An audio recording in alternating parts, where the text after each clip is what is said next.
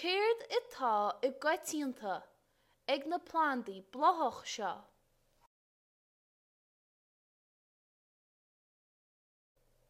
Tá phréomhacha agus péacáin acu ar fad. Ach cén fá?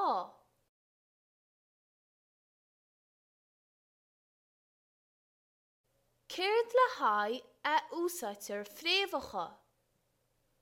Tá phréomhacha ar nó sip.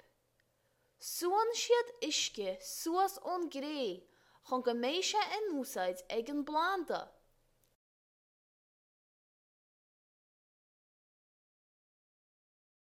Céird faoin na péacáin. Tá duilleoga le fáil sna péacáin. Úsáidtear na duilleoga chun bia a dhéanamh.